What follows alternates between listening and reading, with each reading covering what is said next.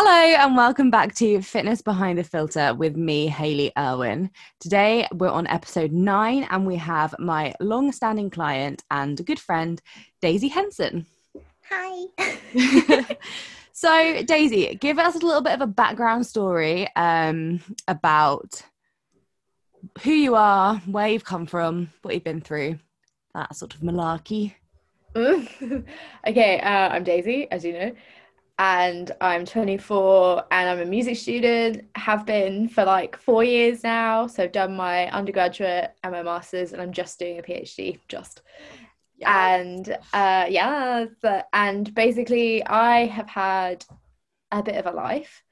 I've had kind of a lot of downs, but we're going up now. And I have struggled kind of all my life with OCD, anxiety, emetophobia, like different kinds of eating disorders, and like food fears, and a really, really poor relationship with exercise. And up until kind of the last year and a half or so, never really thought about changing my life properly. And then just spontaneously was like, oh, Hayley, you look nice. Do you want to be my personal trainer? And then I haven't looked back. Like, yeah, it's been great. It's been amazing to know you and to know your story and to see the fact that you haven't relapsed. Yeah, It's no, happened what? a few times before. Yeah. It's been amazing to watch you like flourish. And like we said, you know, at one point they didn't even think that you were going to be able to do your masters. Oh God, yeah. Yeah, Yeah, do you remember every week. that? Oh, every week of my undergraduate, I like the whole of my undergrad, I was just not doing great. I had a really good final year, which is what I think lots of people find difficult, is that I was doing really badly. But my third year, I actually like had fun. I kind of did this thing where and this isn't like, I'm not saying do this, but I just sort of agreed with everything in my head, and I was like, okay, well, I want to go out and I want to compete and I want to do riding. I want to do fun things, so I'm going to do it, and I'm not going to change my food for it. And I would feel crap doing it. So then I just kind of somehow managed to get it to a place where I could just about kind of keep doing everything, but it was horrible.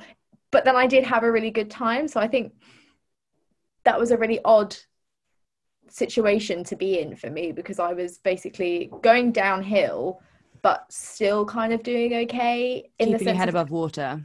yeah, but it was like every week or every 2 weeks or whatever, I'd go in and have a meeting and be like, please don't kick me out, please let me graduate.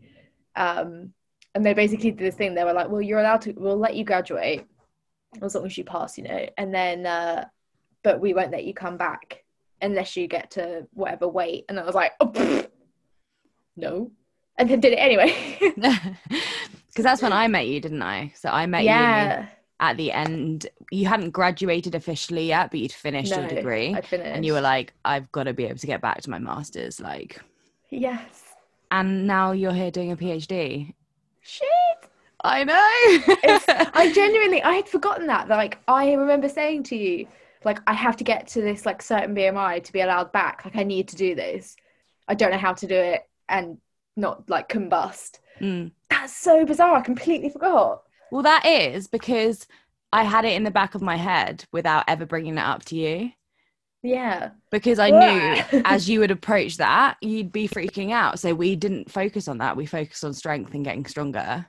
Yeah, And that 100%. was just something that happened.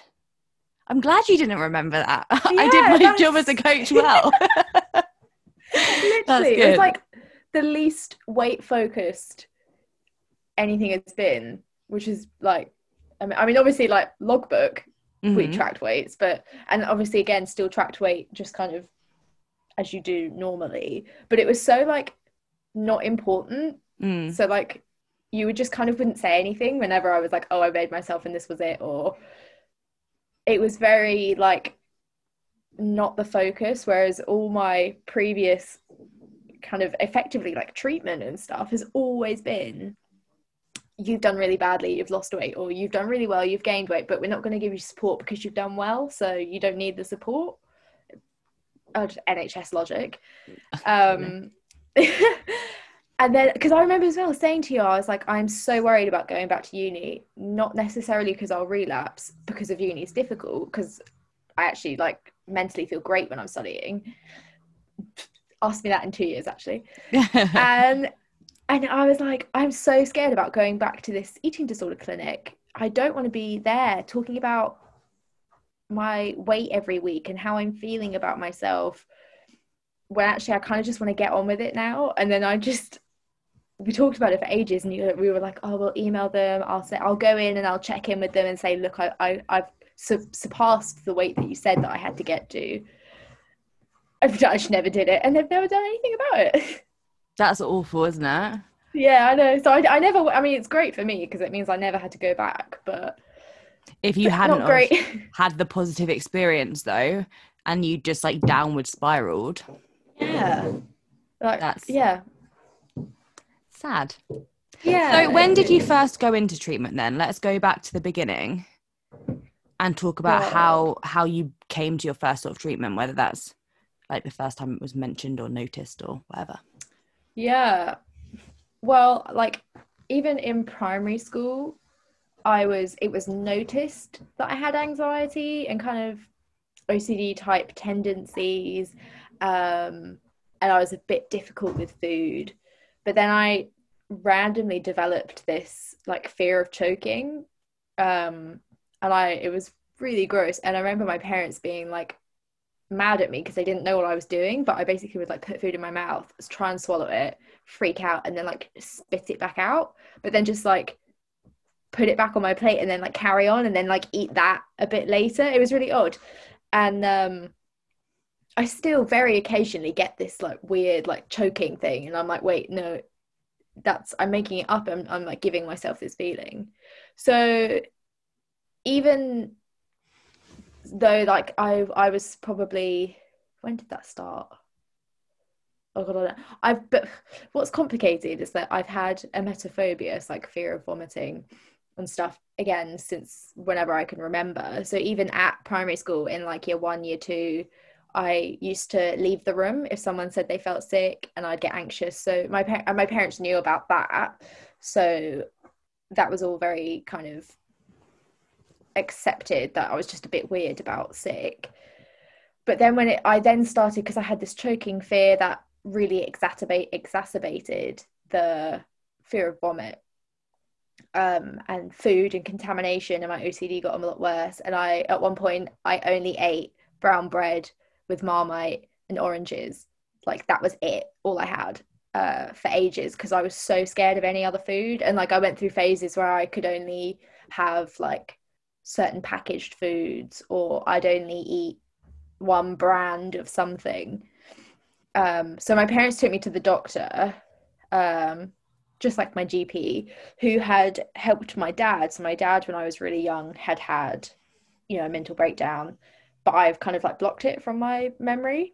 But so my dad has been great this whole time because he's so good he understands anxiety. So we went to the GP, and I just used to go and talk to my GP with my mum, and I kind of used to sit there and talk, and it wasn't really like treatment, but it was kind of like, there's a problem here. I was probably too young to actually understand what was going on. And I did start having panic attacks from like very, very early on. And I think I can remember having panic attacks in like year 2 or year 3, but I didn't know it was a panic attack until about year 7. Okay. Because that was when I had them in front of people, and my dad was like, that's a panic attack. Doctors were kind of like, you're having anxiety. Then I kind of got to the point where I could kind of just sort of manage my OCD, manage my contamination fears, and I was picky with food in the sense that I'd be like, oh, I'm a vegetarian. I have been a vegetarian. I was a vegetarian from when I was like 6. I'm going to go on record and say I'm not a vegetarian anymore because I eat fish. Yes. Ah! This is something we've worked towards, guys. Such a big deal. Oh my God. Yeah, so I used to say that I didn't like certain things just so I could be kind of very comfortable with what I was eating. And I was so bad about going out to restaurants to eat. And I would be like, no, I'll only eat sliced cucumber and some tomatoes and like garlic bread or just cheese. So weird. And so I really struggled with the anxiety that came with that. And obviously, because I was so small, like, as in I was a child, not eating enough as a kid is so bad. So I was really poorly, like really underweight. But again, this is where you can start to, now I look back on it, I can start to see there's a problem there. There was more than just the OCD, because I didn't think there was anything wrong with how I looked. And at school, I don't know if they do it anymore, but they'd make you like, you get weighed in like science and stuff. And I used to not want anyone in the room when I did it. And I would always say a lower number than it was. And I'd be like really ashamed about whatever the number was. Ignoring the fact that I was quite tall. I'd be like, oh, but she weighs less than me and I don't like it. And I used to be like quite happy that I could still wear really young kids' clothes.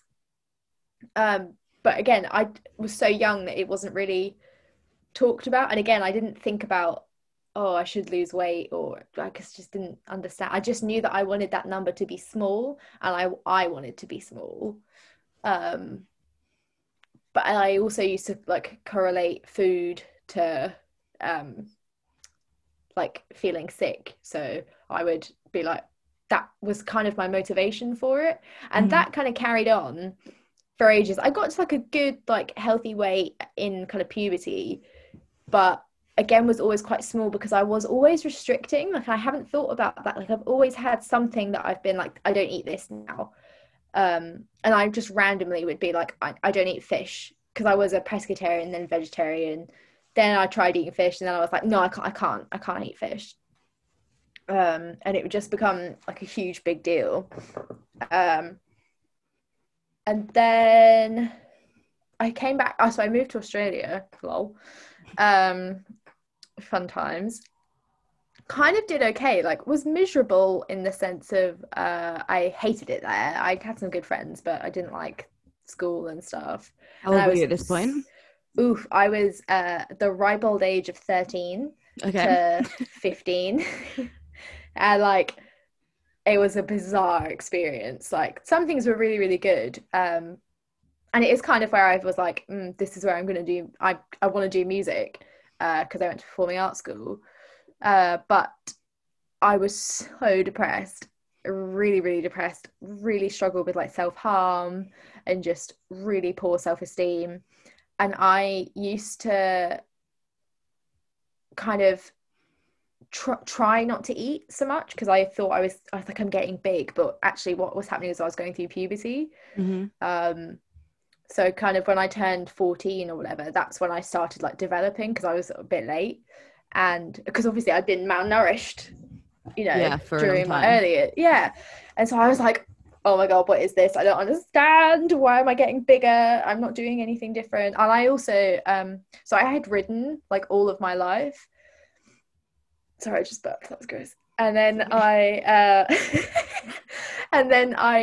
rode a bit in Australia, and then I stopped, and then I had a really bad accident not riding. I fell off a space hopper in the back garden, and I couldn't ride for ages. So all my exercise kind of stopped. And I used to get out of PE lessons. I'd be like, oh, I don't want to do it. Then I got my piano teacher to write a letter being like, Daisy is going to be a concert pianist, so she can't play dodgeball or anything. And I did refereeing instead. And then when we moved back to the UK, this is so long-winded. That's okay, go for it. Because then I think, oh God, this has been like my entire life. That's okay. We've got a long time. And so we moved back to the UK, and I went back to the same school that I started at. So I did my year 7 and year 8 at, and I came back to do year 11. And I was kind of in a pretty good place. Like previously at school, if anyone had said I feel sick or had like coughed, I'd be like, yeet, and like run out the room. And at my school in Australia, I had a little card, like a laminated card thing that was like, this student can leave at any time and like do not ask, just Mm. let them go, which is one good thing that school did. And at Millet, I used to be able to just get up and leave, but then in my year 11 thing, I didn't really have that it wasn't really a problem. Like, I seemed to be kind of on top of all my anxiety, and I was like, hell yeah, this is great. And I was just pissing around doing my GCSEs. I did them in like 9 months or something, which was insane. But I had a shit time with all girls. I was at all girls school, and they were all bastards. In what way? They, well, this is gonna ruin your like your order of Chronology. service. Yeah, but like they were it was pretty homophobic, and pretty toxic, and they were just generally, certainly the group that I kind of hung around with, were just not very nice, and they were very difficult for me to be around. And I think the first day of school, I came home and just like sobbed to my mum, and I was like, I hate it here. Like, I've just moved from one school that I don't particularly like in Australia to a school that I thought I'd be okay at, and I was like, everyone hates me, like I have no friends, blah, blah, which was untrue. Like, I did have friends. It was just so difficult. Like, I don't know if you found it at school, the kind of, you are just with like one group, Clicky. and it, yeah, and I was like, I don't like it, this is weird. And because my school in Australia had been so much smaller, and like your year group would like all hang out in one area of the school, like you had quads, and the year groups were smaller, but like the groups in the quads, you know, you'd be close enough to kind of like, you could shout something to them or whatever.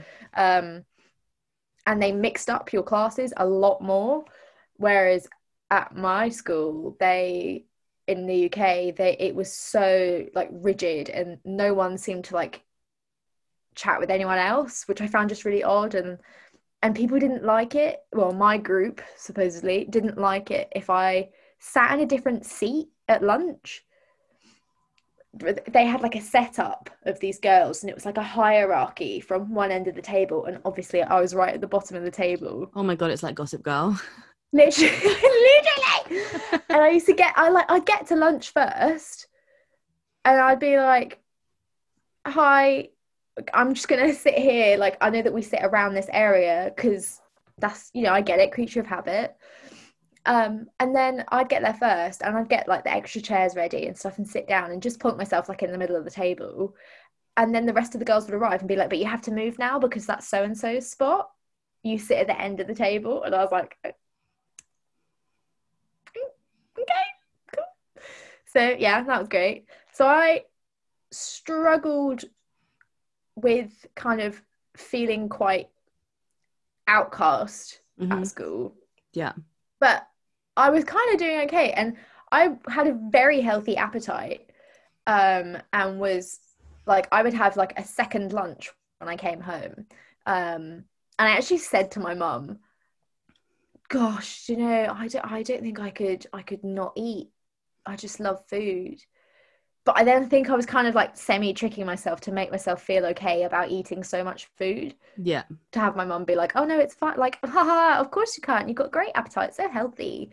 Because I think that was quite like a loaded statement. And I do feel sorry for like being like, ma'am, you said this once. Or I said this to you, sorry, and you didn't say anything. But basically year 11 happened. That was that. And then the summer holidays in between year 11 and college, just like, wow, everything just went horrendous. And I just started having really bad panic attacks again, and I'd kind of forgotten what a proper panic attack was like. And I remember having, the day before, we'd had Thai food, and I'd eaten like the whole tray, and I was like, mwah, delicious. And then the next day we were eating dinner, and my parents had made some like pasta dish, and I was like, oh, I don't think I'm very hungry. And then I was like, no, something's wrong. I don't know what's going on. I don't feel okay. And obviously that then made my OCD brain be like, you're sick, you're dying, blah blah blah. And then I started to cry, and my mom was like, oh my gosh, she's having a panic attack. And my dad like helped me calm down and stuff. And then literally like from that day, it just got worse and worse and worse, and I basically kind of stopped eating like overnight, because I was so anxious, and I was having these huge meltdowns, kind of. Do you know what you were anxious about? Like what caused that? Was it so, about the feeling sick, or how did that? Yeah, I constantly thought I was about to throw up like all the time. And now I know, having done like a shed load of therapy and like programs and stuff, I now know it was just because I had horrendous social anxiety and really, really low self-esteem, and I was incredibly judgmental about me and anyone else, and I then thought everyone else was the same. Mm-hmm. So I was like, oh, everyone's gonna hate me if I throw up, and because I am obsessive and I am kind of predisposed to obsessing over small things, it just blew up more and more. And I used to like panic so much that I would just be like splat on the floor crying, because I was like, I can't, I want to die. I actually said to my parents, I was like, can you please kill me? If you think I'm going to be sick, do you think I'm going to be sick? I was such a pain in the ass. And I said to my dad, I was like, can you just kill me, just murder me? Because I was so scared. And obviously, as I rapidly started losing weight, purely just because I was so anxious to eat. So then I started seeing my GP, a different GP. Then I went to CAMHS because I had this huge panic attack, and my parents were like, oh my God, can you die from a panic attack? That's how bad it was. Because I just could not cope with being alive. And this is all in the summer holidays before college as well. So started going to CAMHS. They gave me like a mental health nurse, a consultant, blah, blah, blah. But they used to weigh me a lot and talk about food. And because I was obsessive over food, and because I like numbers, they would talk to me about calories and things like that. And to start with, it was kind of okay, because they gave me numbers that kind of made me calm down a bit. And like, I remember one of my like challenges. So when I saw them over the summer, and then I started college, and that was, I was really impressed that I actually started. And I started doing 5 A levels. Why? I don't know. Yep. Yeah, I didn't continue them. Good. Spoiler alert. Started doing 5 A levels, and my attendance was like down the road, like, oh, never there. And I used to find it really difficult, and I struggled. But I had this, my nurse was like, okay, you had to eat lunch when you're at college. And I would, at the start, I would try. And I'd be like, but after I eat, I'm so anxious for such a long time, because I think I'll be sick after I eat. So that's why I like to eat by myself. And she was like, okay, well, if you can eat within like the first 10 minutes of lunch, then you have the whole of lunch to be anxious, and then you go to your class. And I was like, in what way was that ever going to work? but I kind of do it now as an adult. I'm like, I get a bit funny about eating, which is why now when you've given me a pre-workout brownie, training life, a pre-workout brownie or whatever, and I was like, oh my God, but how long before training do I have it? And you said half an hour, and I was like, but then I've just done it, and it's been fine. Like, it was an anxious like thought, but actually doing it was fine. But so in now as an adult, previously in the last kind of year for training for riding, I'd be like, oh, I can eat. So if I have an hour before training, I can eat in the first 10 minutes, and then I can be a bit weird about having eaten, and then I'll get on and I'll be fine. I hadn't realized I've done that. It's so weird. Oh my God. But now I'm like, of course I can eat a huge brownie half an hour before I go and train. It's not a problem. And you've done it. Yeah, and it's fine. I've had great training sessions. Thank God. Otherwise, I was going to be pissed. Yeah, can you imagine? Like, what is this? Why is it going wrong? But yeah, so I was with these people for ages, and I know that I started being like, oh, I'm really good at losing weight, like, woohoo. And I was like, I have a legitimate reason. I can just say that I'm too anxious to eat. Ha! And I was, yeah, it just kind of, my brain kind of like slowly turned. And it's like I've always had this thing in my head, very, very low in the volume, saying you're too big. You used to be really small when you were a kid, when you had that fear of choking, so maybe you could bring that back, so you can get small again. And it's like that just got turned right up, and it was like, no, like, you are horrendous, you're a bad person, like, you can't have food, all of that, kind of typical stuff, whilst I was also having this really bad anxiety. And because I was anxious about food for one reason, and then food for there's calories, there's potential weight gain, because the goal had been, because I'd lost weight, to gain weight, but I used to freak out if I lost if I gained a tiny bit of weight, and I'd be like, oh well, now I have to be extra anxious this week so that I can lose that weight again. And then if I'd lost weight, I would kind of like congratulate myself and be like, you don't have to be so anxious today. You're allowed to have the brownie or whatever. My parents used to get me food after my weigh-ins, which was just hilarious now when you think about it. Like, we go afterwards and my dad would be like, let's go and get a cream tea, and I'd be like, oh, of course, I'd love to.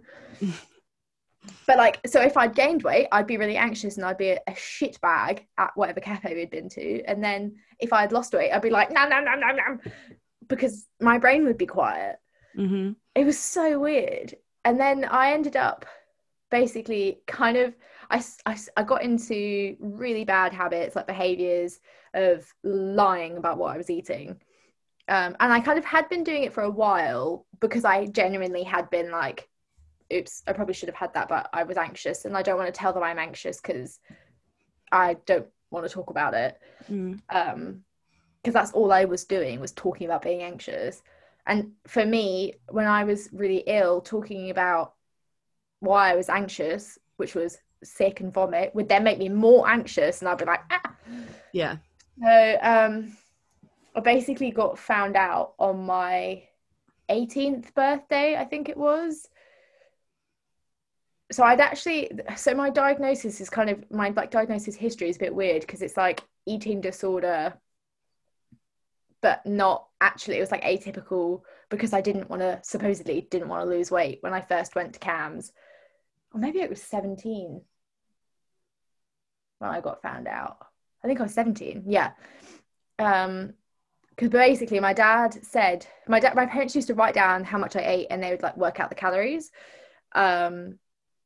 And I had said to my parents the day before, yeah, I drank that chocolate soya milk carton that you gave me, which I hadn't. And I said I drunk it. And my dad was like, oh, look, that's the first time you've got to 2,500 calories. Well done.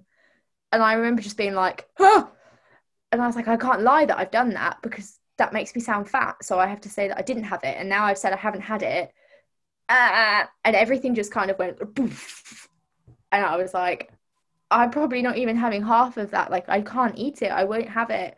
I've like hidden loads of food in my room, blah, blah, blah. And I just throw out my lunch. I'm sorry, blah. And then we had not like an argument, but kind of a big confrontation. I had an appointment with my nurse and my consultant, and they kind of like coerced me into saying to because I'd been semi-talking about it with them, and I also had a hypnotherapist. I had everyone. I had been talking with her. I'd stopped having hypnotherapy and I started having therapy, but not told my parents, and just paying and pretending I was having hypnotherapy. And I was like, yeah, I'm deliberately not eating that. I'm deliberately not listening to the hypnotherapy. I think I have a different problem, or another problem. So anyway, that was all going on. Then I basically went into a room with my mum and with my dad, my consultant and my nurse, and they were like, Daisy has something that she wants to say. And I was like, oh, no, I don't. And they were like, yeah, you have to say it, Daisy. Like, that's the first step to recovery. And I was like, if you think I'm going to recover. And so I had to say to my dad, I was like, oh, they say I have anorexia. And I was just such a knob about it. And they were like, we don't say that. Like, we all agree. You agree that you have anorexia. And I was like, no, I don't agree, but I will say it for the sake of this exercise meeting. Yeah. And it was just, oof, it was awful. And then I kind of like, I got sent home. I wasn't allowed to go to college because I was really poorly. Wasn't allowed to go to college. Had these like child adolescent eating disorder nurses from a team from this hospital start coming to my house and like having lunch with me, weighing me, doing my observations and stuff. And I wasn't doing schoolwork. And then I started to be allowed back to college. I basically was like, I did a week or 2 weeks and I was like, nah, I'm bored now. Then I had to have my mum come and meet me for lunch every day, but me and my mum weren't really talking because she didn't really know what to do. And I was so horrible to everyone. I was so angry and I was so pissed off that I had to go and sit and eat when I was like, but I could be going and walking around the park now and you've ruined my day. And like I used to randomly stay extra at school, at college, until the library shut because I could be like, I don't have to eat if I'm here. So everyone was like, wow, you're such a good student. And I was like, I'm really not. I just want to go home. I'm so tired. So then these like eating disorder nurses came over and I just kind of faked my way through it. And I said like, oh no, my eating disorder is different. Like I'm not actually like anorexic in the same sense as, you know, the other people that you see are. I just happen to fit the like physical criteria, but I'm not actually anorexic. I just have OCD and I just have metaphobia and anxiety. Like, oh, the weight loss wasn't deliberate. And like, no, I don't have a fear of gaining weight. So like, I really want to get better. Like I used to say that all the time. I really want to get better. And I had a recovery Instagram as well. And I had quite a few followers, lol. hey, I didn't know that. Yeah, I did. I was like, oh my God, like guys, today, like hashtag ED soldier, like I just had a biscuit, blah, blah, blah. But I would take a picture of it and then be like, I'm not having that. Bye-bye. Please give me praise though. I was such a twat. I was so manipulative. Yeah, I used to post these like really elaborate things to be like, today I really challenged myself. And actually in reality, I would have just been like running around my bedroom all day being like, I win, I'm the best. Which wow. is just insane. I was really like hate fueled by everyone. Like, and I'd comment on people's pictures being like, oh hun, like you should really have more than that. That's not enough. You know it's not enough. And then be like, hee hee, I'm not having that though. It was horrible. But anyway, kind of like faked it all, got better, supposedly. Literally got discharged. Does that mean gained weight? Does got better mean gained weight? Well, this is where it's like, there was definitely a problem that they should have dealt with. I gained weight and I got to where I was like, I'm a healthy weight now. I'm not gaining anymore. Bye-bye. And it was still like, no. And I maintained until I was about like 20 or that was a healthy weight. I'll be like, but a healthy weight for me is much lower than anybody else. And I'm like below 18.5 by a long way. And I'd be like, it's healthy for me, you know, it's for me, it's healthy. I'm petite, which is a lie because I'm strong and turns out it can be quite muscular. Like very true. Duh. And so I got to this so-called weight whatever and I was like, nah, I'm not gaining anymore. And they were like, wow, you've done so well, so much better. And I was like, yes, of course. And to be fair, I was eating a lot better and I did eat a lot more like variety. but I was very, very controlled still. And it was all like, I had like an internal calorie counter all the time and I couldn't be spontaneous. But I got really good at eating super high calorie foods and like acting fine about it because I was so good at calculating in my head. So I had the summer holidays after being discharged, and I was like, yes, I feel so much lies and just like whoop downhill massively, but just anyone about it. I was like very secretive and I like threw myself into work, and I did college council, I did all the open evenings, I was like a academic rep, all this stuff, and I did lots of recording for people's coursework, just so that I could have an excuse to like not pay attention to my body. And I had been on medication for a bit, and then I just came off it because I was like, it doesn't work. Medication for? They said it was for depression, but they actually kind of accused me of faking my phobia, and actually I was bulimic. And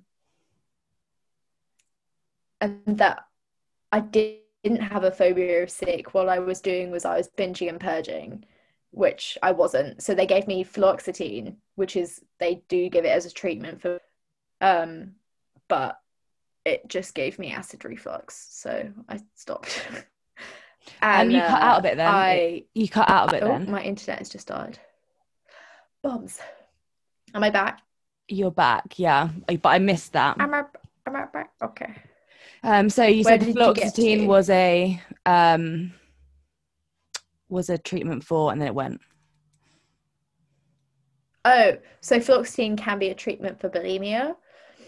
So they tried to say that I was bulimic and lying, and then that I was depressed. And I was like, I'm depressed because I have anxiety. I am not anxious because I'm depressed. And I was like, I also don't have bulimia. So my consultant was horrendous. We tried to file kind of complaints and stuff, but it's too much. But anyway, so I'd come off medication. It was basically just free balling, doing my own thing, like on a nice steady path to death. And I finished my A-levels. I was really, really sick during my A-levels. Like when I ended up being admitted to hospital, when I told the hospital, I was like, I've done really badly, but I hadn't done badly in my A-levels. Please, can you give me a letter so that you can tell them to give me a nicer mark?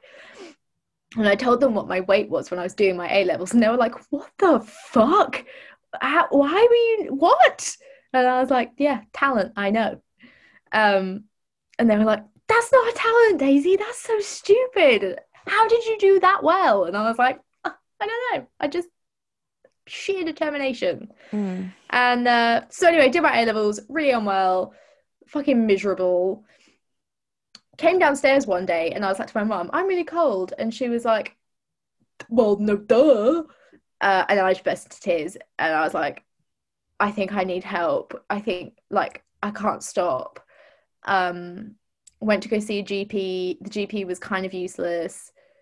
And I was like, I think I just need to be referred to adult services, basically. And then I just kind of had a breakdown. And I went from eating not enough, but kind of steadily losing weight, but kind of quite controlled, and enough to kind of get through the day, to just being like, absolutely not. And I was like, I'm not going to eat, I'm not going to drink. And I just went kind of like a catatonic, like I just couldn't do anything. I was so consumed by my brain. And I just wanted to like be left alone to kind of die. And ended up in A&E, for kind of like dehydration-y type stuff. Basically, my parents like, we don't know what to do. Like, she will die. Got an emergency like meeting with the adult services, had an assessment with them, and I remember going into the assessment, and it's in the middle of summer, and I was wearing like trackies and a hoodie and stuff, and I was like, I'm so embarrassed to be here, like I'm so fat, like everyone in the waiting room's judging me. I don't want to be here. I can't believe that this is happening. And then I went in, had the assessment, and I came out, and my dad was like, what do you think they're going to do? Like, do you think you can do outpatient still? And I was like, I don't know. I think they were just laughing at me. I don't think I'm going to hospital. And then my dad asked this lady, I don't know if I can say her name actually, because NHS, blah. She was like, well, I can't tell you that because Daisy's an adult, but she may not be at home for very long. And so that was her way of being like, don't worry, something's going in place. And then kind of a couple of weeks later, because I got given like replacement drinks and stuff, and I had kind of like a very small amount of that during the day, and but after they had said you're going to hospital, I started to feel a bit better, like in the sense of I didn't feel so scared. A relief almost. Yeah, I didn't feel so scared that I was going to die like immediately. And it's horrible. I don't think we talk about it enough, but I had that like validation that I'm sick enough to go to hospital. I have to go to like a leading clinic, blah, blah, blah, because I'm difficult. And I thought that was like an amazing thing. I think like the ill part of me was like, wow, you've done it, like amazing. You've got to the lowest of the low. Yeah, exactly. And little did I know that was yet to come. Yeah, it was really odd. So I went to hospital, had a admission that was just a bit of a shit show. I just was like, oh my God, I don't want to be here. Please let me out. Ate everything, did everything, felt like absolute rubbish. Went on different medication, sertraline, which I'm still on today. Changed my life. But I went on different medication. Did not engage with therapy. Was just, my aim was to get out. I was like, I need to leave. But basically, they obviously knew what I was doing, the hospital. And I met my best friend, Claire, whilst I was there. And she was one of the first people that I met. And I had her and a couple of other girls next to me in the dining room. And I remember calling my mum afterwards being like, please come and get me. Like, this girl next to me, Claire, I hope she doesn't mind me saying this, she won't, was crying about baked beans. I can't be dealing with that. There is something wrong with the people here. And my mum was like, yes, there's something wrong with you too. Like, you need to be there. And I was like, I'm not like these people. But now Claire and I are best friends, so it's fine. What was your experience of being inpatient like? That admission was really odd. Like, I actually didn't tell anyone that I was gay. Okay. That's when I was talking about pronouns before we started. I was like, what if this gets back to my parents somehow? Because I wasn't like 100% out. I was like out to friends sometimes, but because I was so ill, I was like, let's just not think about it. And I was like, and I also, this whole first admission was just one big lie. Because literally the first thing I said to my favorite nurse when I went back the second time, I was like, I just want this admission to be truthful. Like, I don't want to lie anymore. So I went and I expressed my insanity as much as possible to be like, I'm not lying, because lying is what got me in this place. Like, the disorder's such a liar. And so, yeah, I had friends in my admission, in my first admission, but I was 18 and like only been 18 for kind of 6 months or something, or 3 months, and I felt very young because most people there were like in their mid to late 20s. We had a few people in their like 60s and stuff. And I felt very much like a baby, and I just wanted someone to look after me. And it was a very scary experience because I didn't know what was going on, and lots of people there had been through it like 8 times. This was their umpteenth stay, and I was like, oh, I'm not as ill as them, so they must think I'm a fraud. So what's a typical day in the life of you like in as an inpatient? I can do a comparison between my 2 admissions because my first admission sounds like a bit of a walk in the park because I did what I was told, but it was like, get up, have meds, have breakfast, have a rest, like an hour, then go to like art or textiles or pottery and things like that. Come home, come back to the ward, have lunch, rest for an hour, have an afternoon snack, rest, usually go out for a walk in the afternoon, come home. I said home again. Come back. Come back, have dinner, rest, usually like fuck around in my bedroom, maybe like hang out with some of the other patients for a bit, have meds, have a snack at like 10, and then go straight to bed because I just got my head down. But my second admission was insane. I feel like I'm allowed to use that word because that was me. I was certifiable, like very, very unwell, because I somehow in this first admission I managed to just go like on autopilot, and I just went, don't act on any of these thoughts and behaviors, like you can do it when you get out. And like I stopped exercising. I just used to walk a lot, which I never viewed that as a problem until later on, but I just used to walk a lot. And so I was like, oh, I don't really have a problem with exercise anymore. Oh, I can cope with my OCD. Like I can deal with OCD now. I just know I just got to get my head down, go in the dining room, leave. And I was very good at kind of like spontaneously crying because I think I was keeping it all in, because I was not ready to kind of let anything go. Whereas in my second, and it was longer because it had to be longer, about, I think it was like 6 months after my first one. How long was your first? I think it was 4.5 months. And it's my first time away from my parents as well, because of having anxiety from such a young age. I never went to sleepovers. I hated them. Or I'd go and I'd come home and cry. So it was the first time being away from my parents. And I remember them driving me to my next admission, and they dropped me off, and I was like, all right, bye.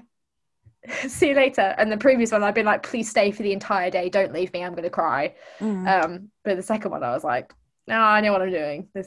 I can do this. But I used to get up at like 5 a.m. Meds was at 7:30, I think, or 7, can't remember. I used to get up at 5:30, exercise like a maniac in my bedroom, time it so that when they checked on me, I could be pretending to be asleep or getting changed or whatever. I had like so many outward rituals that I used to do for my OCD to calm me down, or that I felt that I had to do. Did all of that before 7, had my meds. It used to take me like 20 minutes to wash my hands in the morning because I'd be like, nah, dirty. Really, really struggled with it, and would try and avoid breakfast, but got like, pushed down. But then I used to want to be the first person there, because if my food got brought out and I wasn't there, I wasn't going to have it, because someone could have touched it and they might have licked it or done something. And again, I was very much like, in my second one, I was very much like, I'm not having that. I don't care. And I did every behavior in the book to get out of eating, because I just felt like I just needed to listen to it to calm it down in my head. I felt like if I did everything that my head was saying, I'd feel better, but it didn't. It just made it worse. And it was like, do more. And so would have breakfast. I'd fuck around in the rest, and I would refuse to sit down, or I'd just run away from staff and do like just be irritating. It got better as the admission went on because I had some friends, like actual friends. Not that Claire's not an actual friend, but I mean, but like I had kind of a nice group of girls that I was friendly with that were all about the same age. Then I would pretend that I was allowed out of the ward because it was a locked ward. I'd pretend that I was allowed out, and I'd go and find an unsuspecting member of staff that didn't normally work there and be like, you can let me out, bye, I'm going to go to art. And I would walk over to the art building, sign in, say hi to the teachers, and then be like, okay, bye. And then they would ring my ward and be like, oh, she's done it again, like she's just walked off, I don't know where she's gone, she'll be back at some point. And I'd basically just bugger off for the whole day, go running. And I'd occasionally come back at lunch and then go straight back out again. And I just kind of used to do that every day for like months and months and months. And my exercise was so bad. They actually thought I'd broken my back. They thought I had is it a compression fracture? Is that what it's called? Yeah, in my back, because I was doing so many sit-ups that like my spine had like it started to break through the skin, and then I had this huge like fluidy lump, and they were like, that's a sign of a fracture or whatever, I don't know. And they were like, you need to go to A&E, and I was like, nah. So I got made to go to A&E, and they were like, you have to take like lunch replacement drinks with you, or actual lunch. And I got sent with a nurse who I was not very nice to her a lot of the time. Got sent with her, and I was like, we were in the waiting room. She's like, you sit down. No, I don't want to sit down. She goes, well, okay, well, it's 12 o'clock. You have to have lunch now. No, I don't. And just ran off from her. And I was like, bye. And I was walking around with the potential broken back. And I was like, everything's fine. I'm great. It was exercise was my life, because what happened is that because I started to comply with the food, because I hilariously, like, I managed to kind of lose weight because I was doing so much exercise. Yeah. So I was not happy, but I was okay to have the increase, because I was like, if I can just kind of keep doing what I'm doing, that's fine. But obviously each time you get increased, my exercise would go up because I'd be anxious. And I was the only person there at one point that continued having like a morning snack, because how they did it, they didn't do morning snack, they just did like bigger meals and stuff. But when you first arrived, you had like a cup of milk. And I used to go in, I know how full I was thinking about it. And I used to go in after breakfast, an hour after breakfast, to go and have second breakfast and a cup of this stuff called Maxi Jewel, which is it's just pure carbohydrate. It's like just sugar in a cup. And I remember being like, ugh! And I had that, I think, 3 times a day. But because I was complying with all these things, my compensatory behaviors were so bad. And that, I think, was what ended up staying with me for a long time, is the compensatory behavior. Because we worked a lot with that, with like, you can go out for a meal and you don't have to deal with it later. Like, you're just allowed to have the meal. Have that meal and enjoy it. Exactly, yeah. And I think that admission was amazing, saved my life. What made you flick the switch then? Well, I don't know. I was kind of I got to the point where we sat down and had a meeting, and they were like, if you don't start making changes, we don't care that you're gaining weight, but if you don't start making changes to have a life that isn't so fueled by the OCD and the exercise, we will have to section you to force you to stop. And I was like, well, you can't do that because I'm gaining weight. And they were like, but that's not what the problem is right now. Like, we're really happy that you're complying with the food, but that doesn't matter. Your life is miserable. And they were kind of worried that I'd get to a weight where I'd be very uncomfortable and asked to be get discharged because I'd be roughly allowed to, and then just die because I wouldn't be able to cope.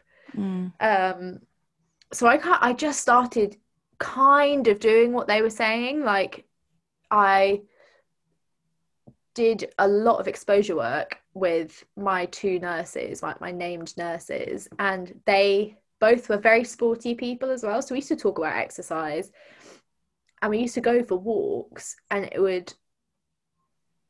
we just kind of talked about how to exercise normally, and like how much training is enough training, and blah blah blah. And it was they questioned me a lot. They were very harsh, which I found really, really helpful. And they didn't let me stop at the weight that I said was a healthy weight for me, which is what I had done the previous submission. I'd said, oh, I'm at a healthy weight. And they were like, well, okay, you can't stay here because you're not engaging with treatment. So you have to leave. Whereas I pushed past that, and I made the commitment, like the actual commitment, to kind of get to a proper BMI 20, like, go for it weight. And I carried on going, like, and I was in a really good place, and I did this Thrive program outside of the NHS, paid for it myself, which was a really big deal. And that was really good, and that really challenged me. And I basically, I wasn't allowed therapy on the ward because I made my therapist cry. Oh my God. He got really upset because I said, I was really ill one day. I had a cold. And he came over, and I was getting some paracetamol, and he came over and he was like, oh, Daisy, you have therapy now. And I was like, no, I don't. And apparently that was very rude. And we had to have like a meeting about it. And they just said, well, you can't have therapy now on the ward. Sorry. I was like, that's fine, I don't care. It was useless. And I found my own therapy, basically, privately. And my ward were actually quite happy with it. And it was a lot of practical kind of things. And there was no talking about your past, which was nice, because it meant that I couldn't do what I'm doing now and just like talk about me for ages and not actually talk about how to change. Which I feel so bad that I've just talked for like a bazillion hours. That's right. Just like cut loads of it out. I don't care. Just be like, oh my gosh, she's so boring. No. So this new therapy then, talk about why that was so different for you. So obviously you could work on being practical. Yeah, and it was very much getting you to think about the very basics of what was made. I'm doing a triangle for anyone that wants to know. For the very like basics of what the issues are and like where issues come from, but not what caused them, if that makes sense. So it was self-esteem, locus of control, so whether you're external, internal, and then unhelpful thinking patterns and like behavioral styles and stuff. And it was, if you increase your self-esteem, your locus of control will become internal, which is what you want, because being external is you'll get affected by things outside of your control, which will then make you feel worse. And kind of surrendering your control. So it would be really simple things like the consultant I saw, James, who was just amazing. I bless my dad, he used to pick me up from hospital in kind of the like Greater London area, then drive me all the way to Cambridge for a session, an hour or 2 hour session with this guy James, and then drive all the way down south to like West Sussex in one day just so I could have this session. And like it was amazing. He was so good. But James used to be like, okay, this week, if your OCD says do this 5 times, sit there and go, what is going to happen if I do it 6 times? What's going to happen if I do it 4 times? And when you sit there and you look at your answers and you just go, nothing, it was very like no nonsense kind of stuff.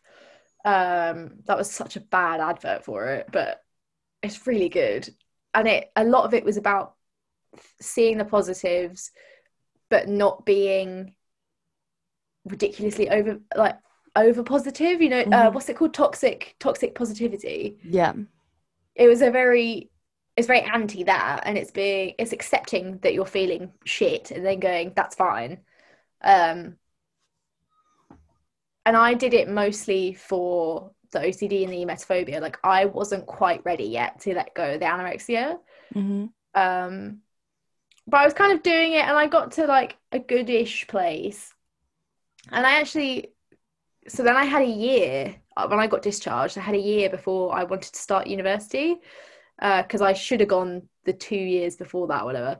But I was in hospital, and I had a whole kind of year to work with, or just under a year to work with James and to work with my eating disorder team in the community and like get ready for uni. And I, for the first time ever, like carried on gaining weight outside of hospital, carried on kind of engaging with treatment. Like, I used to go out for cakes and stuff with my support worker and things like that. And it was really good. And I was in a really good place, and my anxiety was a lot better.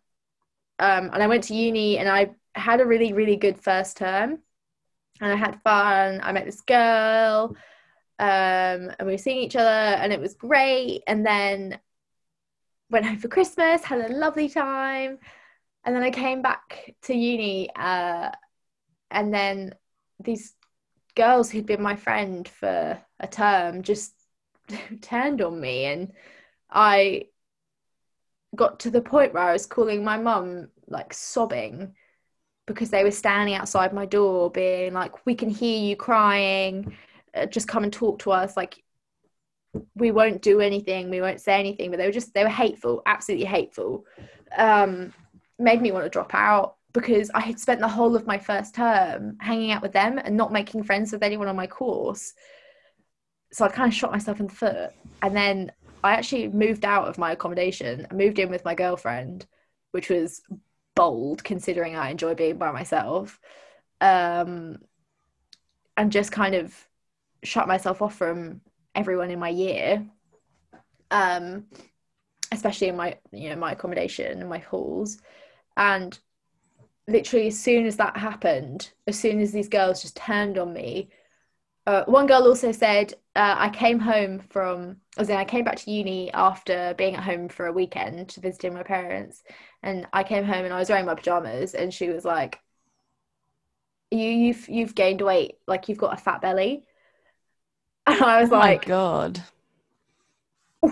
And like, they all knew my kind of history because we had been friends.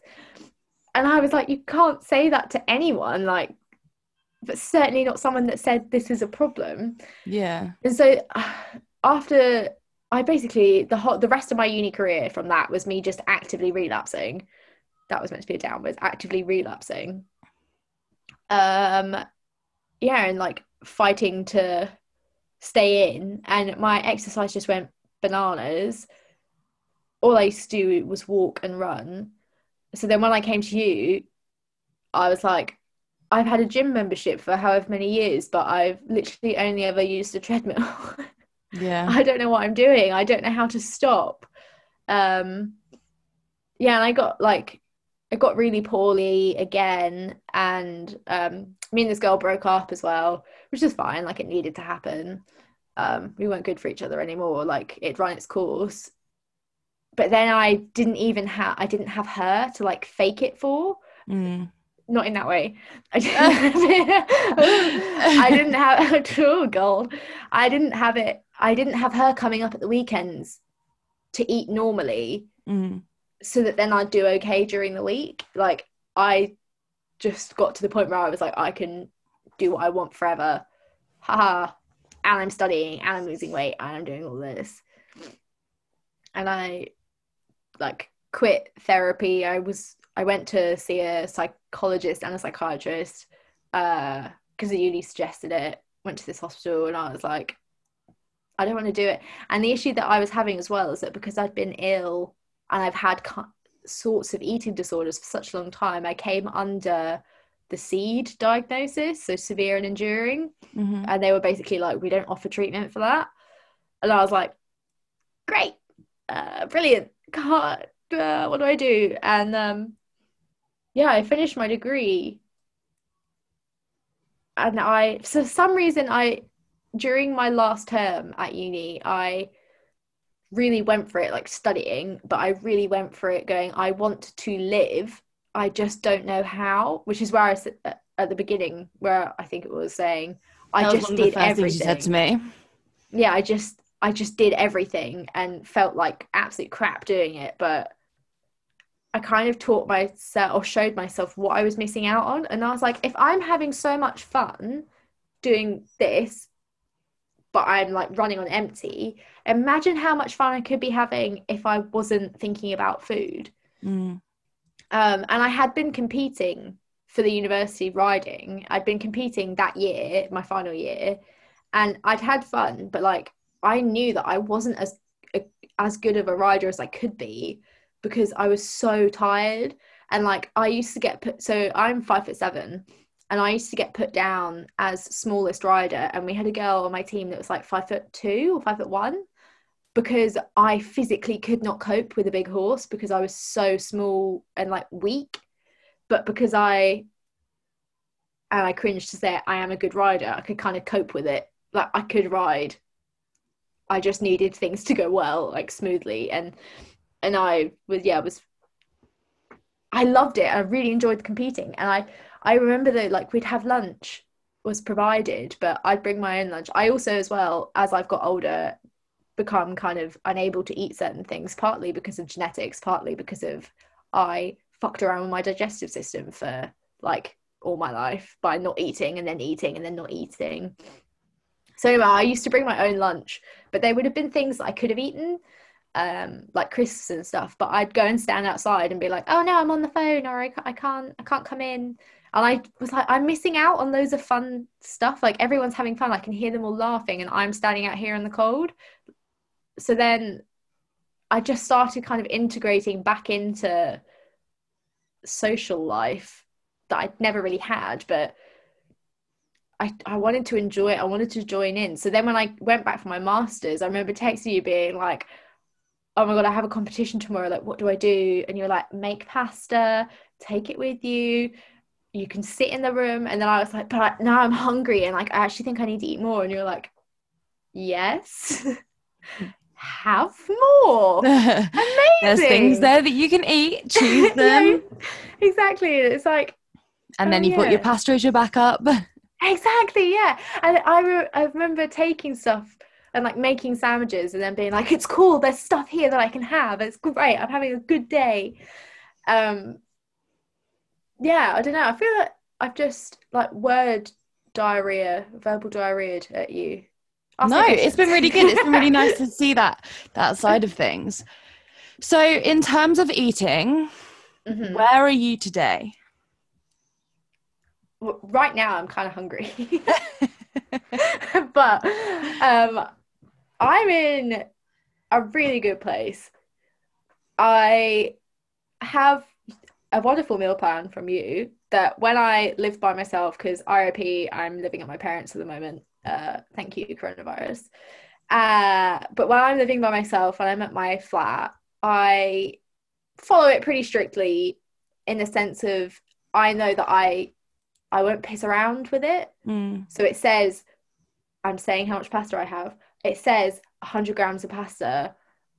I'm like, it's 100 grams of pasta, nothing more, nothing less. It's great. Let's do it. Let's have it. And then you give me like planned kind of lunch out, dinner out, kind of fully off plan, just have what you want. And then make sure everything else is still good. And when I say good, I mean eating enough. I don't mean good foods and bad foods. Just to clarify. Sorry, everyone. Doing well, like having enough. Yeah. And like, if I'm concerned, I'll text you and be like, oh, I had this and this instead of this, what should I do? And you'll be like, have extra XYZ at dinner, or have extra peanut butter at your snack, which is chef's kiss, amazing. But living with my parents is very different, and coming home and living with my parents have dealt with me through all of my various stages of eating disorder, recovery, relapse, whatever. So, and we talk about this a lot, like they struggle with kind of the idea of a meal plan, like, and eating the same thing every single day. They don't struggle with it, but they kind of, to them, it looks disordered. So I feel like I'm in the place now where I know my meal plan off by heart. I know roughly what I should be having. So I can look at what I'm eating during the day. I mean, breakfast and kind of snacks and things are up to me, and usually lunch, but I'm lazy, so they make it. But I just, I know how to be sensible about this. Like, I know that there is maybe no protein in this meal, so at breakfast I might have extra protein if I know what I'm having for dinner. Or I'm now so flexible when it comes to food, within reason, because I have like dietary requirements which are a pain in the butthole. But other than that, and to be fair, even with that, if the only thing I can eat is like, if the only gluten-free thing that I can buy is pasta, or like, I don't know, something bizarre that's not necessarily in my head lunch food, I can still have it, because I understand now it doesn't matter when you eat something, it's just food. It's a bit like numbering meals rather than saying breakfast, lunch and dinner. Yeah, I think we've worked so hard on having kind of a nondescript relationship with food. Yeah. Like, so it's so kind of just fine and nothing. Yeah, and, like, and we've worked hard to challenge those things about when you can eat certain things. Oh my God. In terms of timings, do you remember that first work shift I made you eat lunch before Jesus. 12 p.m.? That was... And the other day, foods. The other day I had lunch at 11:50 without even thinking about it, because I was like, Jesus, Mary, I am so hungry. I need to have food right now.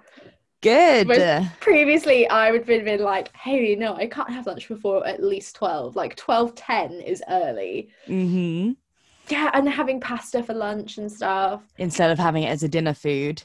Yeah. Oh, man, that was mind-blowing. And I was such a butthole about eating before that we used to have my in-person sessions on a Wednesday before I went to work, and I'd have to send you a picture of Pret lunch from my car and be like, here's me eating it. and as well, like, when I like asking to go on a meal plan when I moved back to uni, we were like, how's this gonna go? And I kind of, every, in my check-ins, I'd be like, oh, it's been okay, I've kind of done it. And then we did the checklist, and I'd checklist you, and when I got to the point of actually fulfilling everything every day, like food wise, it just kind of dropped off. Like, I didn't need to do it. Whereas now in my check-ins, I'm like, yeah, no, food mostly fine, maybe I wasn't hungry here or blah blah blah, but it's pretty good. Like, and I eat off meal plan if I'm hungry. Yeah, like you're not restricted by the meal plan. It's just this is the minimum that you can have. Yeah, it's not you can only eat this. Yeah, which is what I think people are worried about when they hear the word meal plan. Yeah. And also, you've got to think about the fact that every other kind of meal plan that you've had in the past has led you back to square one, even maybe -1. Yeah. So it was about teaching them, wasn't it? We were talking about this, about teaching them that this is different, and in terms of like just showing them, like you've got to prove it to them that it's different. Yeah. And it's become kind of a joke as well between my parents and I, that when they go out for dinner with their friends or whatever, I always have tuna pasta or like salmon and pasta, and they go, oh, but why are you having your supposed like meal plan food? And I'm like, because for some amazing reason I'm allowed to eat what I want, and I actually choose, my meal plan is like my favorite foods. So of course I'm happy to eat that every day. And my dad will be like, but you have that every day, don't you get bored? And I'm like, but if I got bored, we'd change it. Yeah. It's fine. Like I understand. And I feel like the novelty of food still hasn't quite worn off. Like, and it's good because obviously you're on, like, relatively speaking, like a larger amount of calories because we're in a building phase to build muscle. Yeah. You have a big variety of food. It's not like you're just having like chicken and veg for like 5 meals a day. Do you know what I mean? You've got lots of different types of food. Yeah. I've said to sandwiches. Oh no. Okay, no, the weirdest food, like everyone always like gets really mad at me when I'm like, no, this is a really good meal, was the a gluten-free bagel, fish fingers, avocado, and like salad with ketchup. And I remember like I remember being like, that's gonna be weird. Fucking brilliant. Amazing. It's so good. It's so good. It's been great. It's just, oh, it's wonderful. I love it. Oh, I love my meal plan. Good. I'm glad. I like to say, like, I have no fear of carbs now because we carb all the time. We carb all the time. We carb. We have good fat. Like, I have chocolate multiple times a day. Like, a peanut butter whenever I want. Amazing.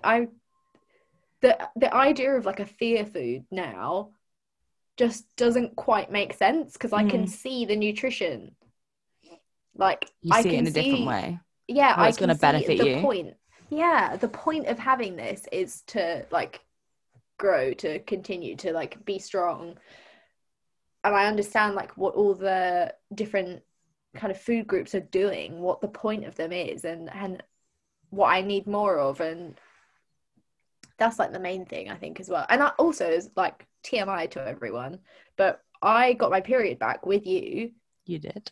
Oh, almost a year ago. Yeah. Couple of months, next month. Yeah. I think I sent you a message being like, oh my god, I got my period. Yes, and I nearly like cried. We had a period party. We did. But I think like for me, previously I've struggled to maintain my period because when I've been vaguely maintaining at like a vaguely healthy weight, I kept my dietary like fat very low. And I was not getting a well-rounded kind of nutrition panel.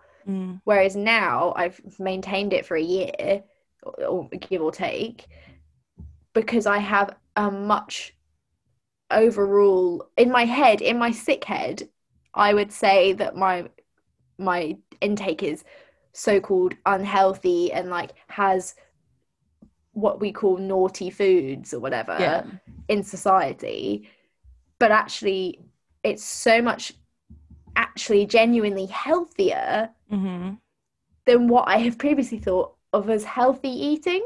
Yeah, completely. Like it's so weird, because you eat the rainbow and you eat like so many different things, and you have lots of different protein sources, carb sources, fat sources, so that your body is thriving, like exactly. Literally. Yeah. And you have grown so much, like mentally and physically. Like if I think back to like 18 months ago. Yeah. Not even that. It was like May, wasn't it? May last year. Yeah. And now you have baby muscles. So weird. And the first session we had, you were struggling to deadlift 10 kg. Hilarious. I know. And now I'm like, oh, shall I go up to like 140 on leg press today? How am I feeling? But... Exactly. You couldn't even do the machine. No, I couldn't. I remember the first time we did the plate loaded machine and you were like, that's 75 kilos. And I was like, genuinely gobsmacked. I mean, I was sat on the chair and you were sat on the floor next to me because you were prepping and you were like dying. And you were sat on the floor and you were like, yeah, no, it is. And I was like, no, is it? Is it really? Oh my God. And you were just like, yeah, come on, get going. It was amazing. It was great. And as I said, mentally, now you're able to concentrate Yeah, at uni, which is always a bonus. that's insane. Yeah, And challenge yourself like daily. And yeah, we've gone from like everyday messages of things like, I really wanted to run today, or I ran today. yeah. Like, I don't remember the last time you sent me a message like that. No, it was early on, I think, in my masters, and I remember being like, I feel so ill now. I don't want to do it. Well, I had to go sit in my car at the gym, and I was like, what was the point in that? I don't want to, because I said it a few weeks ago in my check-in, didn't I? Like, oh, I went out with the intention to run, and then was like, that's not going to help me grow. But I was like, that is such a huge mindset change. And I think one of the best things you ever said to me ever has been like, but if you run, you'll waste all the hard work building muscle. You're not going to be strong by running like that. What are you doing? It's You're not just going to get you tiring to your yourself goal. out.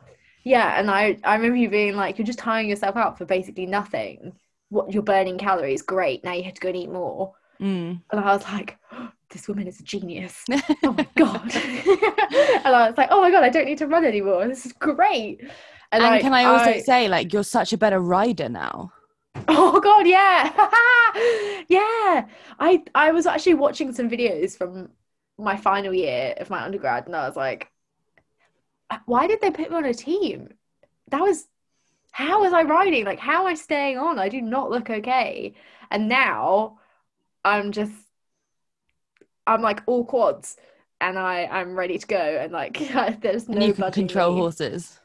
Yeah, exactly. And like every area of my riding has improved. Like I get comments like great core, great leg, like no movement in your leg, things like that. And previously, like my jumping was so bad because I just kind of like crumpled as I went over because I had no energy to like hold myself stiff in the middle, and I had no core. Whereas now I can fly over a jump because I have enough in me to like hold me upright. And I actually always eat before I ride, whereas I would have previously used it as kind of an excuse, like I said earlier, this like timing. I'd be like, oh, not enough time, can't eat before I ride. But now I ride in the mornings at like 7 with a friend, and lots of people I know would say, you know, I can't have breakfast at 5:30, and I'm up there with like porridge, peanut butter, and I've got a snack for after, and I'm like, no, I'm hungry. We're having breakfast now. Yeah, That's my girl. all my sport has increased in kind of a performance, you'd say. Yeah, your performance way. Yeah, it's lovely, and like, and now I can see usually my kind of physique as a physique rather than, oh, I'm fat, or oh, this looks wrong. And like, of course, yes, I sometimes have those times when you're like, wow, I cannot look at myself today, but that doesn't impact my day anymore. All it does is kind of impact me in the sense of how I'm feeling, but it doesn't stop me from having all my food, and it doesn't stop me from training. And also as well, I train in a sports bra now. Yes. Like, that happened over lockdown. I started doing it at my parents' house in the garden, and I was like, well, if I can do it in the garden, I'm sure I can do it in the gym. And now I'm like, yes. And I remember being like, oh, I'll never be like that, and I don't care. It's just good. not. Yeah, So, I don't know. One more question that I want to ask, and I don't want this to be like a rush thing stuck on the end, but as we touched on before, you are gay, and Am I? Shit. In case you didn't realize. I did not know. My attraction to women did not show me that. Do you think your sexuality, or like coming to terms with your sexuality, or telling your parents or friends, linked towards like your anxiety or your mental health in any way? Definitely. Like, I kind of had this feeling that like, oh, this is another thing that makes me a bad person, or like that I should be depressed about. So I can kind of pin it all on that. And I actually did have this kind of weird complex where I was like, oh, if I'm out to my parents and stuff and my parents say that they love me, I won't be ill anymore. Because I kind of in my head was like, I'll just never be out. So I can always be ill. I can always be sick. And then my mom was like, I know that you like girls. So, and I was like, yes. And then I had this moment of shit, I don't feel any better. And then I think that was when I was like, I had this realization that actually my eating disorder was not caused by me being a bad person because I'm gay or whatever. It was, other things. But definitely my anxiety was, I felt like so if you link it to the emetophobia, like that's a worry of something coming out of you that you can't stop. And I think I kind of can view the sexuality in the same way. Like I was sometimes worried that like something would come out and I wouldn't be able to stop it, and I'd expose myself and everyone would hate me, and that's just another way of seeing social anxiety.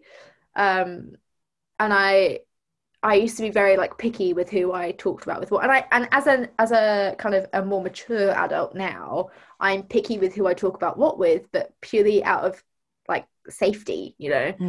There are still people that are shit, and so like I said, I had to like kind of read the room a bit, but it's not something I'm embarrassed about, and it's not something I'm ashamed of. It is genuinely more like I don't want an issue here. I don't have an issue, but you may have an issue. So I think that's kind of it, like where it kind of all intersected. But then I also found, I remember telling you the first time I'd slept with someone after I'd like got like, back on track and stuff. And I remember being like, I want to sleep with people? What I is have this? a sex drive. Yeah, and I remember you saying that, and you were like, it's weird, isn't it? And I was like,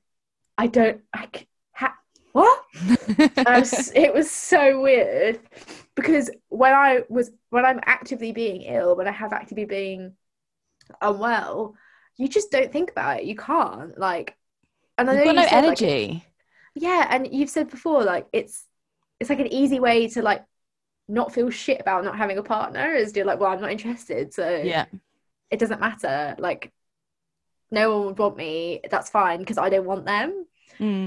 And it's like this weird like protective kind of bubble thing, like it's very much like self-preservation, I think. Yeah, I think also one of the best things that you said though was that when you started getting better and you'd had sex, you were like, I feel so much better in myself, like more confident in your body. Yeah, Instead of seeing yourself as not a woman or whatever. Yeah, I find it was so weird. Like I sent you all my like thirst shots. Yes. I'm like, look at this, look at my boobs, this is great. And I like previously was so repulsed by myself, and I was very much a like, turn the lights off, do not look at me, do not talk about me, do not mention my body. Whereas now I'm very like 90% of the time very, very comfortable, and I don't know if this comes from learning about like training and such. I can look at myself objectively and subjectively now, because from training I understand training XYZ muscle is going to improve or grow, which is, when I say improve, I mean grow. Like, let's be honest with everyone in the room. I'm not cutting. It's never gonna happen. I'm good doing this. I can look at it and be like, okay, well, I think, my glutes are good, but I think maybe they could grow here, and I know how I'm going to train them is this, and we can talk about that in my check-in. But then I can also look at myself and go, yeah, no, it's all right, it's body, it's cool, it's good. Like, it's subjectively, like, I have a figure, like, I'm a woman, and then objectively too, like, I don't know, it's a very odd thing, and I think people that have had eating disorders have a very odd relationship with their body even if they are doing well. Mm-hmm. Because for people recovering from substance abuse and kind of alcohol problems, they can just move away from it and never see it again if that was what they want.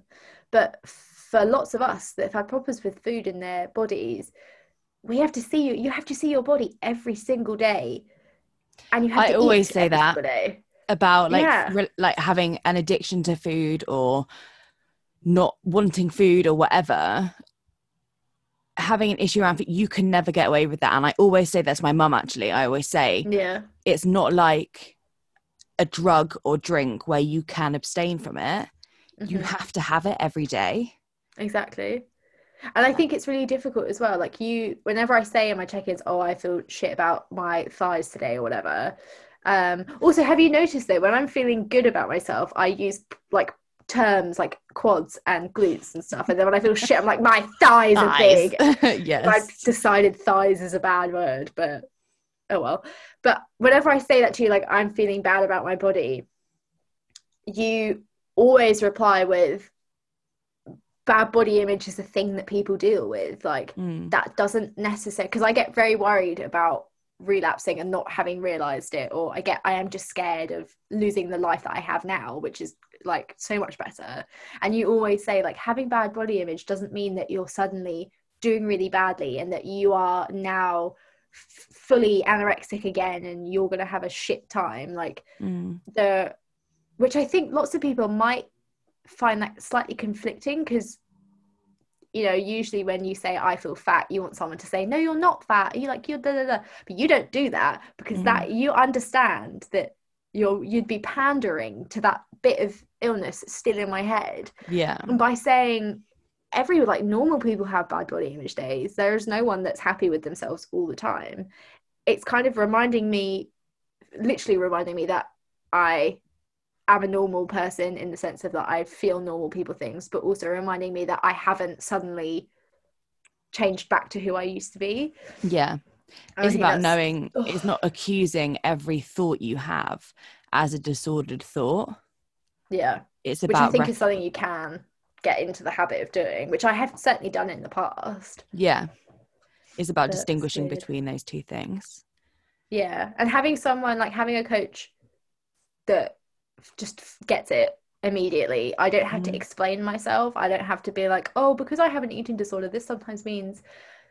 And I think that you were a good challenge when I needed it, like, and you are a good challenge when I need someone to be like, come on, like, stop doing that.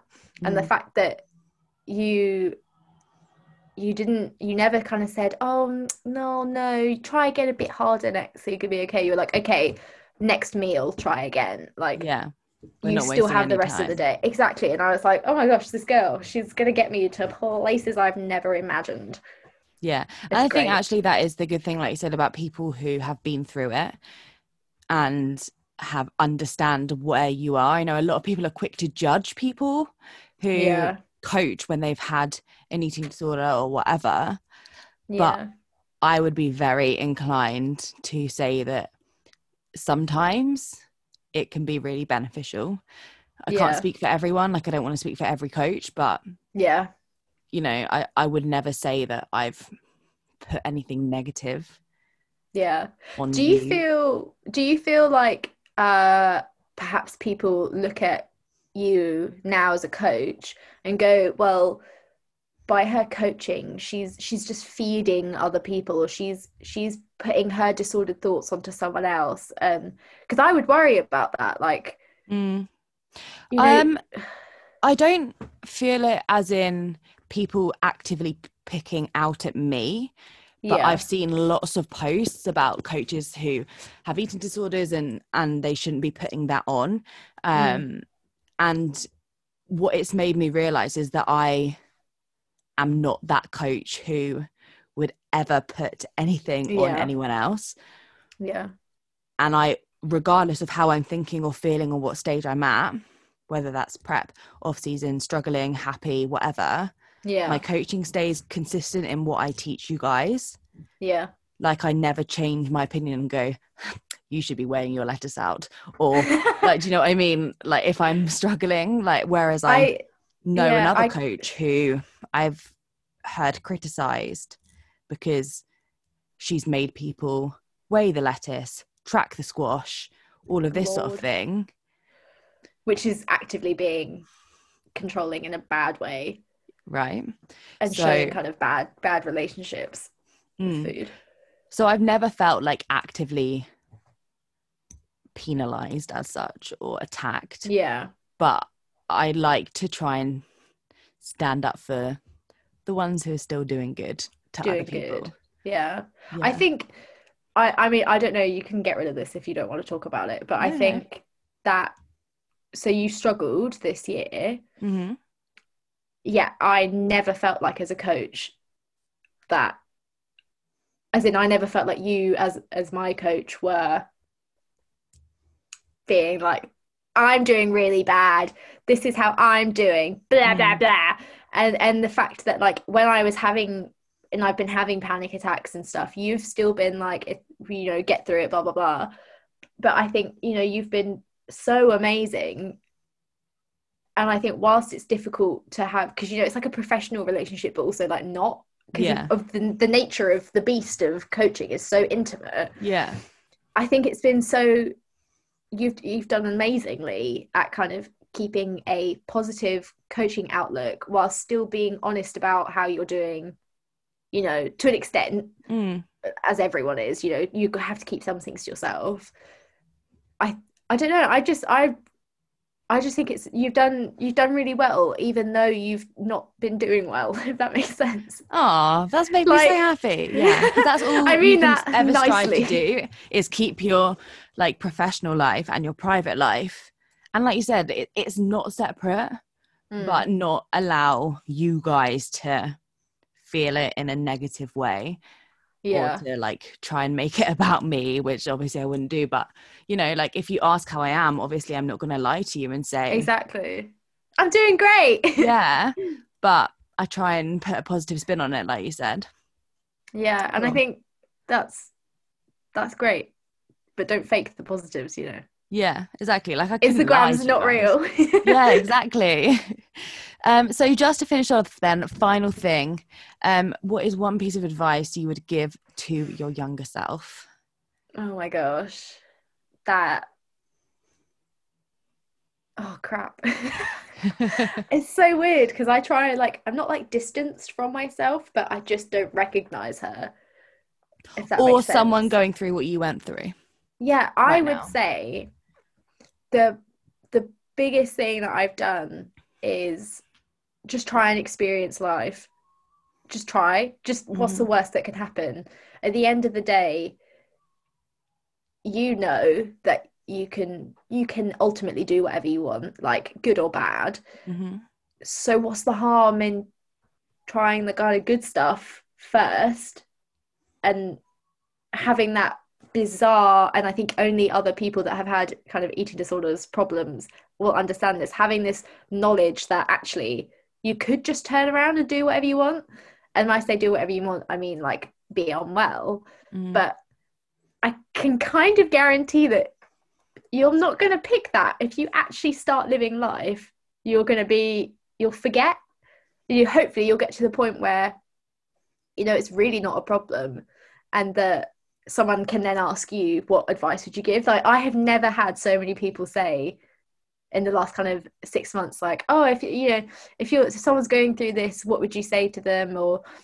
And I did this article with my friend about sexuality, like, what would you say to someone about coming out, and how would you talk to kids with eating disorders? And I think you can get to the point where people ask you stuff like that because you've done it, like you've got there, you've achieved something. I would just say literally grab onto life like it's being ripped out of your hands, because that's what the eating disorder is doing. It's taking it away from you. Grab onto it and say, no, like it's going to be hard and it's difficult, and it's sometimes you think it's even harder than being ill, like you feel worse, but that's because it hurts when something dies in you, you know, and that thing that you're killing. is going to kill you first if you don't stab it in the bum. I went from like really profound to I'm actually a child. You got the message across well. So, thanks. Thank you so much for your time. I really, really appreciate it. Literally. And where can people find you? Me. Oh my gosh, plug. So Instagram. So I have a professional Instagram now for my composing because I'm clever apparently. So at Instagram, just Daisy Henson composer, and then my regular Instagram, which is just pictures of horses, is just my name, Daisy Henson. And that's it. And you can contact my publisher and all this stuff. Thank you so much, honey. Thank you. Oh.